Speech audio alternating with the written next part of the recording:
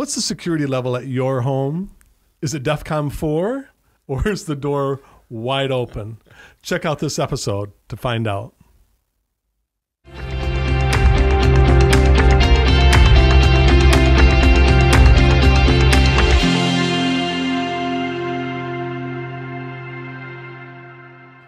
So, Chad, what's the security level at your house?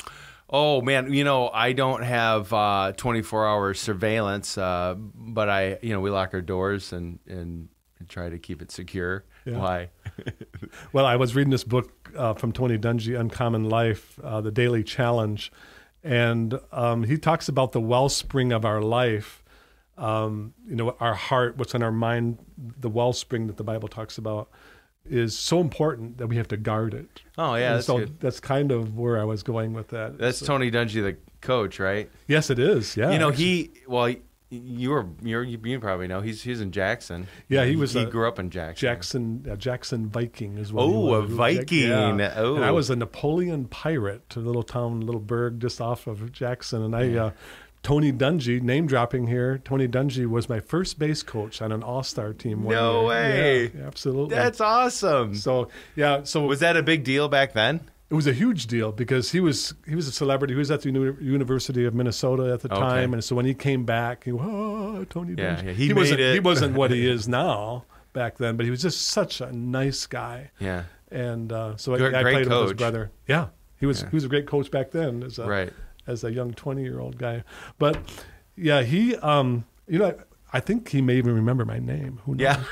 Yeah, we need, next time I see him. He's somewhere you can try and get past security and go, hey, it's Harris. Remember me back in 16 years old? Hey, but listen to this. Tony talks about this particular thing here. He's talking about there's a flow of negative influences all around men, right?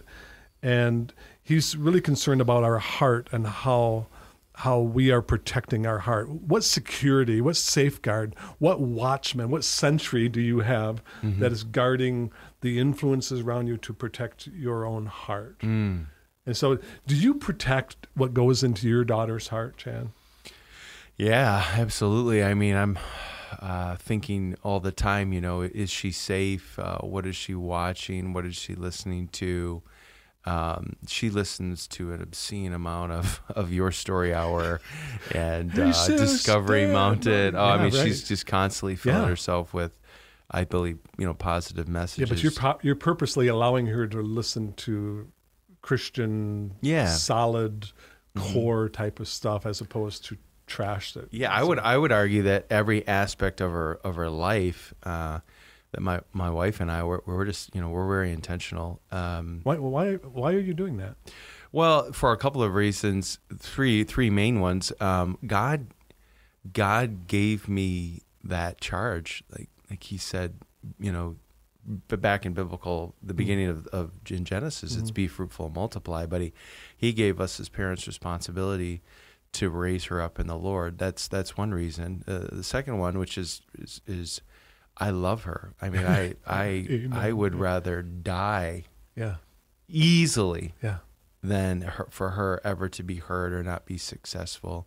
And number three, I think a lot of parents think this way too, is I just want her to be a better version of me. I think she reminds me so much of myself, which is scary, and so I want so desperately for her to avoid all of the pitfalls that I fell into, and I just want her to only prosper. Amen. So you're watchful for what is coming at her in her teenage years, and trying to prepare her so that her foundation is solid in the Lord, as opposed to Sesame Street. Nothing right. Well, let me just say this. Street. My prayer is that Jesus comes before her teenage years. That's my number one plan. It's the teenage years are so tough. It's like, come Lord prayer. Jesus. Yeah. Doni Tunji. Yeah. Don't call him that when you see him. No, I won't. It says, no matter how old we are, young, middle-aged, or older, I believe we give our hearts away too quickly. We're opening our hearts readily and easily to inappropriate influences like television and characteristics and characters that use inappropriate languages and not languages, but inappropriate language. Yeah. And so, man, it is so true, isn't it? We can be, we can talk a really good talk, but then we allow things into our home that influence us, that really affect our heart and our mind. As the Bible says, let me just read this real quick here. It's Proverbs 4:20 through 22, and this is from the New Living Translation. It says, "Listen carefully to my words. Don't lose sight of them.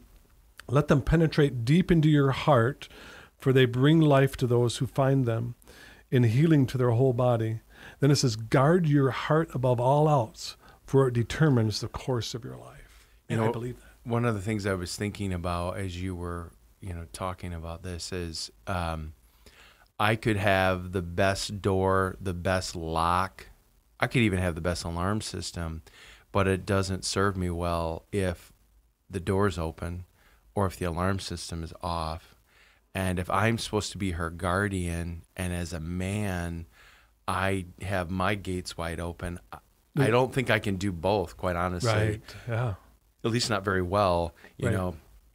And I think sometimes we think that, like, hey, I want their environment to be perfect, but I'm not. You're right. So and he says, that hit me very hard as you were reading that is, if I'm not standing strong in the Lord, how can I expect to be any type of bodyguard or watchman? Yeah, absolutely. In another section in here around family, he's got themes through each of the days. Yeah. He's talking about, hey, if what you're watching on television isn't appropriate for your teenager, you shouldn't have it in your house, because that's affecting the wellspring of your own life. Kind of to your point. Yeah. No, absolutely. And I mean, that is a big thing, in all aspects of your life that I don't know if you ever got this growing up, but do as I say, not as I do, and I'm watching and going, oh, how come I can't do that? When I'm older, I'm going to do that. Right. Exactly. Like, as soon as I get the ability to, that's right. That's harsh. Yeah, absolutely. My sister and I used to sneak cookies. Oh, okay. And I would be the watch, and my sister would go into the cookie jar. And so I'm watching down this way and down this way, looking for the enemy, which was, my mom and dad. They're not really the enemy, but where are you going in the story? But my idea was that when she was going for the cookie, if there was any danger coming, and any noise coming, I'd give some type of a signal, hoo, hoo, hoo, or drop a phone book or something, and so she could put it away. I want the Holy Spirit to be my watchman. So if I'm doing, he says, Craig, the enemy's coming. He's coming from this side. That's the enemy. I want that.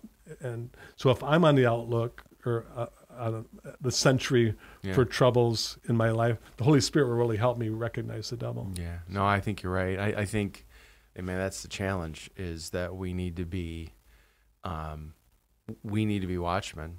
It's our job to guard our families, but we can't do that if we're not guarding our heart. Absolutely. And so, to me, that's the challenge. So his every day, and there he's got an uncommon key, and this is our challenge this week. It says, guard your heart and the hearts of the children in your life. Keep a sentry at the door.